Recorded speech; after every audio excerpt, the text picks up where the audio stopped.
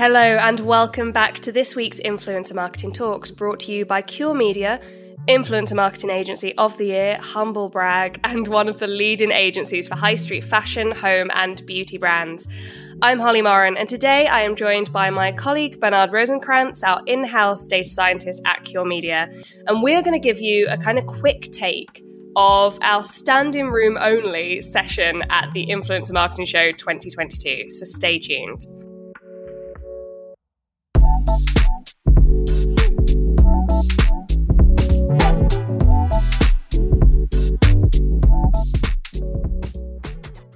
It's so good to have you with us, Bernard. You're becoming like a frequent face on the podcast, right? This isn't your first rodeo.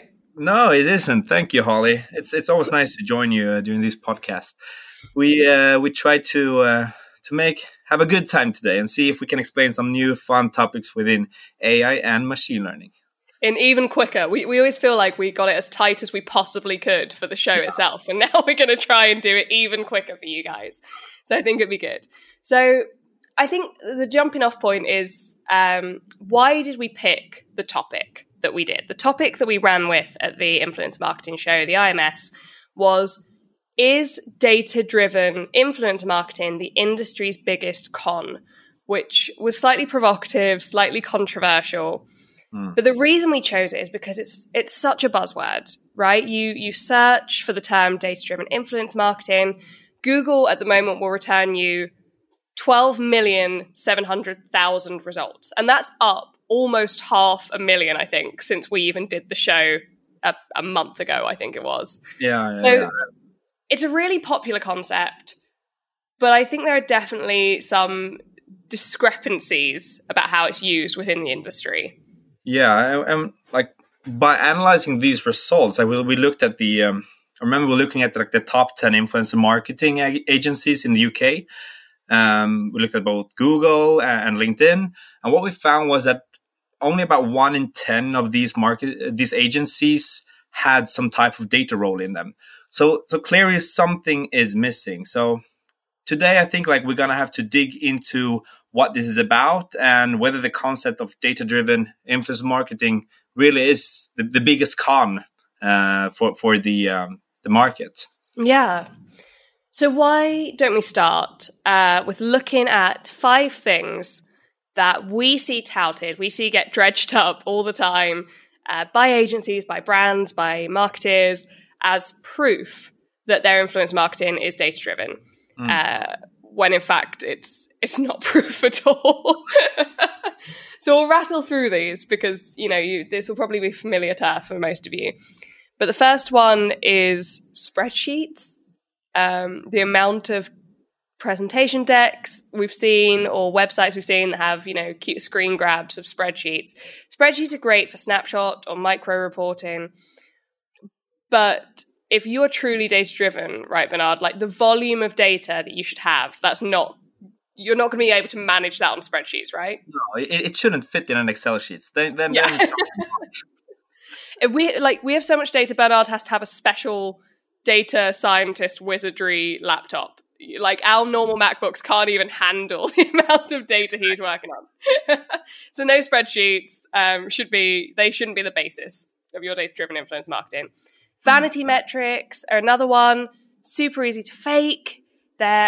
We never like to talk about this because it's it can make people wary of our channel. But they tend to be quite a low indicator of propensity to convert from your audiences. They really don't give the full picture of what your influence marketing is doing. Another one we see is end reporting only. Agencies or brands will go, we're data-driven. We always review our campaigns. We always look really closely at the data once it's over. If you are only incorporating data into your influence marketing, once your influencer marketing is done, then you're not data-driven because you're foregoing the real strength of the approach in that you can optimize throughout. You have a constant feedback loop running where you can weed out underperformers. You can weed out things that are wasting your budget, are wasting your time. Number 4, we're getting there, one-shot ads. And I know everyone loves them. They're very easy to do, very easy to execute. They require very little investment in the channel. They are easy. They are not effective. Consumers do not trust them. We've seen from our own research that 68% of consumers massively prefer and massively trust more recommendations from influencers that are sustained over time. So one-shot ads are not going to be effective. They're not going to work for you. And the final thing that comes up really frequently is performance-centric influencer marketing. The idea that you can run your influencer marketing in a one-off campaign, throw a discount code out into your audience, and track the results off the back of that. And I completely understand why this is popular, because attribution, it's really straightforward. It's incredibly clear where your ROI comes from when you run a discount code exclusively through individual influencers. But the reality is that if you're exclusively doing performance-centric marketing, it's not going to foster long-term results. It can be effective as part of your strategy, but if it's the entirety, then you might actually be doing more harm than good in the long run. Yeah. Now, as components of a wider and truly data-driven influencer strategy, are these tactics or what you call approaches, they aren't really inherently problematic, right? No, some of them. I mean, I would say one-off ads or end reporting only are, or no, not even one-off ads. If you're doing kind of a fireworks moment or a big promotion, then they can be effective if they are part of a wider always-on strategy. Oh, yeah. End reporting only, that's a mistake. You can't be data-driven and not optimize your campaigns with data. That's just, it's silly. But no, you're right. They're not inherently problematic as tactics. It's just the reliance that we're seeing on them that's becoming a bit concerning, I think. So yeah, it's kind of when brands rely too much on these type of metrics or approaches that it becomes a problem or worrying.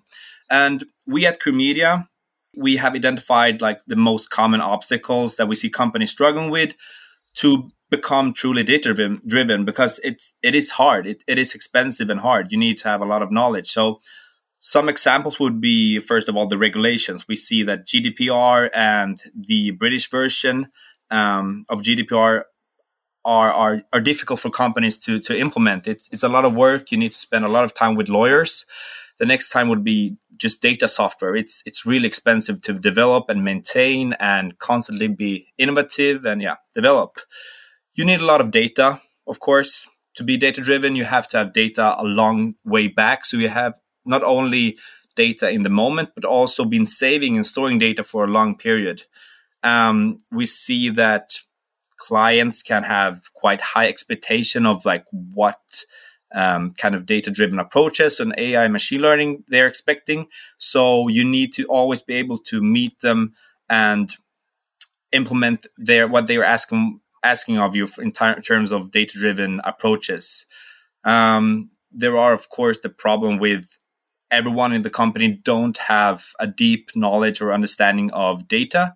It's a quite complex area. And finally, your activations might be just too big for your operational stuff to cover. Like they can't be sitting in Excel and work, but you have to you need to build a system for this. So yeah, there are quite some obstacles for a company to work with. Yeah, to overcome. It's a really difficult task, and it's a difficult task within a really challenging landscape right now. But the reality is that even kind of best practices are only going to get you so far nowadays. Of course, you should still be using data to guide KPIs and influencer selection, or if you want to select your platforms and your content, of course, you should be optimizing, and obviously you should be tracking your data post-campaign and using that data to inform the next campaign. Obviously, of course, you should be doing all these things. These are the best practices that people have relied on for a long time within their data-driven influence marketing. But with the outlook being so bleak and 2023 is looking rough, and the landscape is so competitive. It really is what we call the next practices that are going to put you apart from your competitors and the things that you need to be focusing your energy on right now. Definitely, absolutely. But we see that we want to stay on top of the most advanced and best implementation of the latest within innovative AI and machine learning. And that's what you need today to stay competitive, because as you said, the market is very, very competitive right now. And of course, that is, that's where you come in with all of your work that I don't understand. Being super important. But before we dive in with all of the clever stuff, I think maybe, and I feel like you've done this for me a gazillion times, but it's always helpful if you can give us the briefest, most kind of ELI 5 explanation of what machine learning actually is. Mm-hmm. It's a bit difficult without images and everything, but we'll try to keep it quick and easy. So first of all, if you want to have maybe a more in-depth version of this, what I'm going to present now, you can go back to episode 64, where we actually did a whole podcast more about AI and machine learning. But I'm going to try to explain how it works. And actually, just to interrupt, if you do want the graphics, and Bernard does have some good graphics, then there is a whole webinar that Bernard did with our head of operations and client success, Emma. It's available on our website, and then you get all of the pictures too. But for now, audio only. Let's give it a go. Yeah. So, okay. First of all, what is machine learning and AI? So I think it's important to just understand the difference. So machine learning, it's a subcategory of artificial intelligence, or AI as it's abbreviated. So AI have all different types of areas, but machine learning is one part of this. So what is it? Well, very, very easily said or explained, it's a process to work with big amounts of data that a human person can't work with, because as we talked about before, Excel is good for like when you have a small number of data, but when you have millions of rows, it's not that efficient to work with Excel. So then you apply machine learning instead. So a very simple example would be something called supervised machine learning. And what you can imagine is, if you remember back when you did math, you have a function. What is a function? Well, it takes an input, it's a black box, and then gives an output. And depending on what input you give, it gives another output.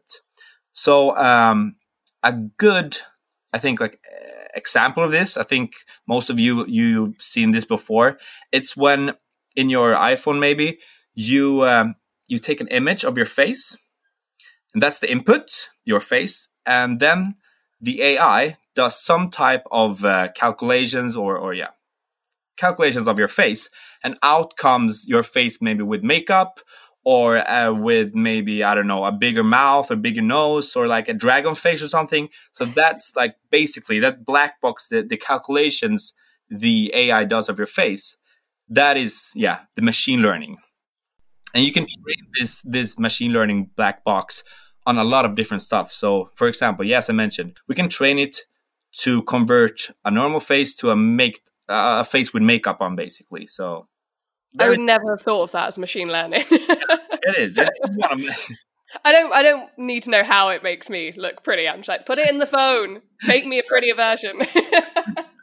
But since we're not turning our influences into dragons, how are we, as in we Cure Media, putting that kind of computer wizardry to use right now? So I think we have a lot of different ways we use it, but some more concrete and easy to understand would be the first thing is something we call like optimized audience analysis, and this is where we take an influencer and then we analyze like all of our influencers' data, like maybe their average likes, their average comments, amount of clicks they get, like profile pictures, and a lot of different stuff.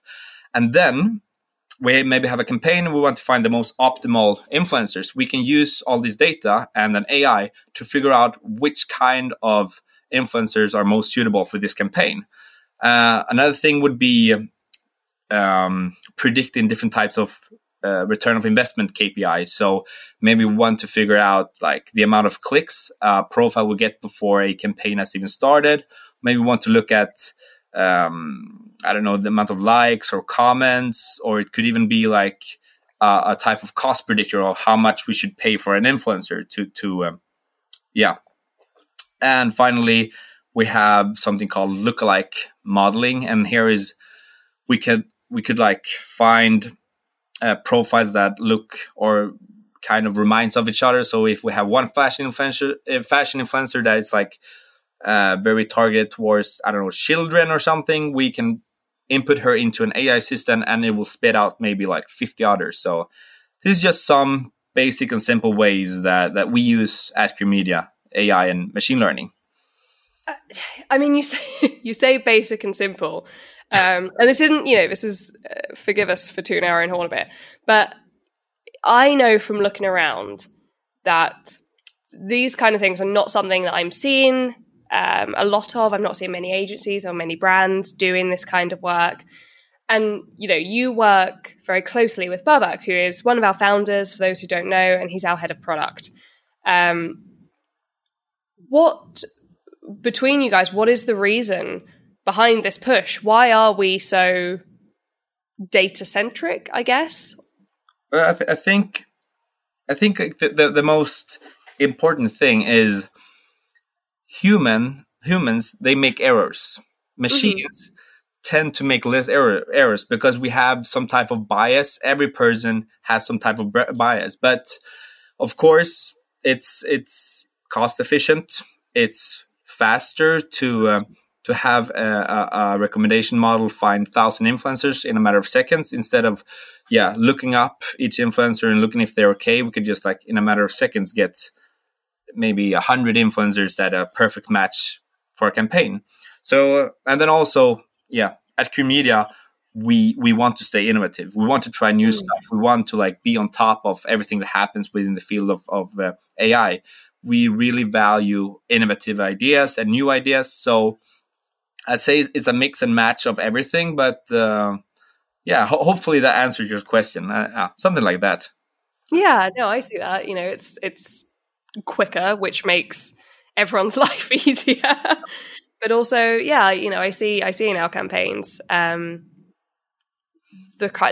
interest in innovation, and I think that segues us quite nicely into what was the grand finale of our session. And this is going to require a bit of kind of audience interaction moment, because obviously at the IMS we had big old screens. We could show you exactly what we were talking about. We had images.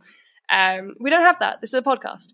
So just have your phone or your laptop at the ready, because there is some cool stuff that you can look at. Because when we were putting the session together, Bernard and I really wanted to see how far we could push the idea of data-driven influencer marketing, because it is so much bigger than just tracking results on spreadsheets. So we came to the question of what if we could use data to essentially build out an entire campaign. So we started off with a brief. We imagined a mid-range luxury fashion brand had come to us and wanted to market their line of neutrals to a millennial audience. Oh yeah, and this mid-range luxury fashion brand, what we did was looked at what is the first thing that you need to do. Yeah, you need to have an idea for a campaign. You need to create some type of idea for what kind of post you're going to do. So what we did was that we used a text AI, which can generate ideas for you. So we asked the AI to come up with about 10 ideas for social media posts using different keywords as mid-range fashion brand, millennial audience, and so on. And what we got is, in a matter of seconds, just like 10 ideas that would fit quite suitable for this type of campaign. And then we used these ideas and we put them into another AI, something called a text-to-image AI. And what this does is you write, for example, a person riding a bear in the middle of the mountains, and it will generate that image for you. So this is not what we did, but what we did was took these ideas and then we inputted them. So what we did, these ideas that we generated we then put them into this image text to image AI, and as you can imagine, the idea could be, for example, an influencer working for a mid-fashion brand doing some type of maybe winter collection, or standing in front of a tree wearing her favorite winter clothing type mid-range fashion brand, something like that. And what we got out of this was really, really good quality, high quality pictures. So, and then we use something, a caption generator to create captions for the post. Maybe, Holly, you're the expert on that. You want to explain? I mean, I don't even know if any expertise is required. I mean, this is probably the element that our listeners will be most familiar with. If you spend any time writing any copy, I'm sure you've received ads for copy AI generators. They're quite extraordinary. You know, we put in the kind of rough information we wanted to convey. We selected the mood we wanted it conveyed in, luxury, standard. And it churned out captions, as many captions as we wanted. We could just keep pressing generate until we got ones that we liked. And so if you open your phone, I told you there was a bit of audience participation. If you open your phone or your laptop and you go to Instagram and you search for Lotta, Lotta, .influence, you can see the results. Yeah, and I think it's like really worth mentioning here that everything on this Instagram profile or is generated by an AI. So the idea of the post, the image, the caption, so everything. And as you mentioned before, this is just for us to test and push and see what will the future bring to influencer marketing. If you look at the most recent post, you can actually see that this was created at the IMS itself. So it's quite, and it goes quite quickly to do as well. I mean, this was maybe a matter of minutes work. But we left Bernard in a corner with his laptop while we all went and had fun. So I think it's important to note that we're not saying that this is something you should be doing right now. No, don't go home and sack all of your influencers because Influencer Marketing Talks told you that you could just use a machine from now on. It's still really new. Like when we used it, it was about 3 weeks old. So there were a lot of like weird stuff also going off. Like if you ask me or Holly on LinkedIn, you will find a lot of weird pictures that we also generated. So it's really not perfected, but I don't know, maybe 5 to 10 years we will see a completely new level of this. There were some weird results. But the point is that this is the stuff that we have an eye on, and it's the sort of things that you should have an eye on if you want to be data-driven. Yeah. I think it was the same week, actually, that we did the IMS, that Marks & Spencer's, a huge retail brand in the UK, they actually launched their own first ever virtual influencer. And Bernard, you didn't really rate it, did you? No, I wasn't that impressed with it, actually. But yeah, it's got high standards, Marks and Spencer's. Don't take it personally. So this is not everyday stuff yet. This is not, where you need to be right now. But it's also not some techno futuristic steampunk fantasy either. This level of data-driven influencer marketing is already hitting the mainstream, which means you or any agency you work with need to be conscious of it. So let's bring it back to the original question. Is data-driven influence marketing the industry's biggest con?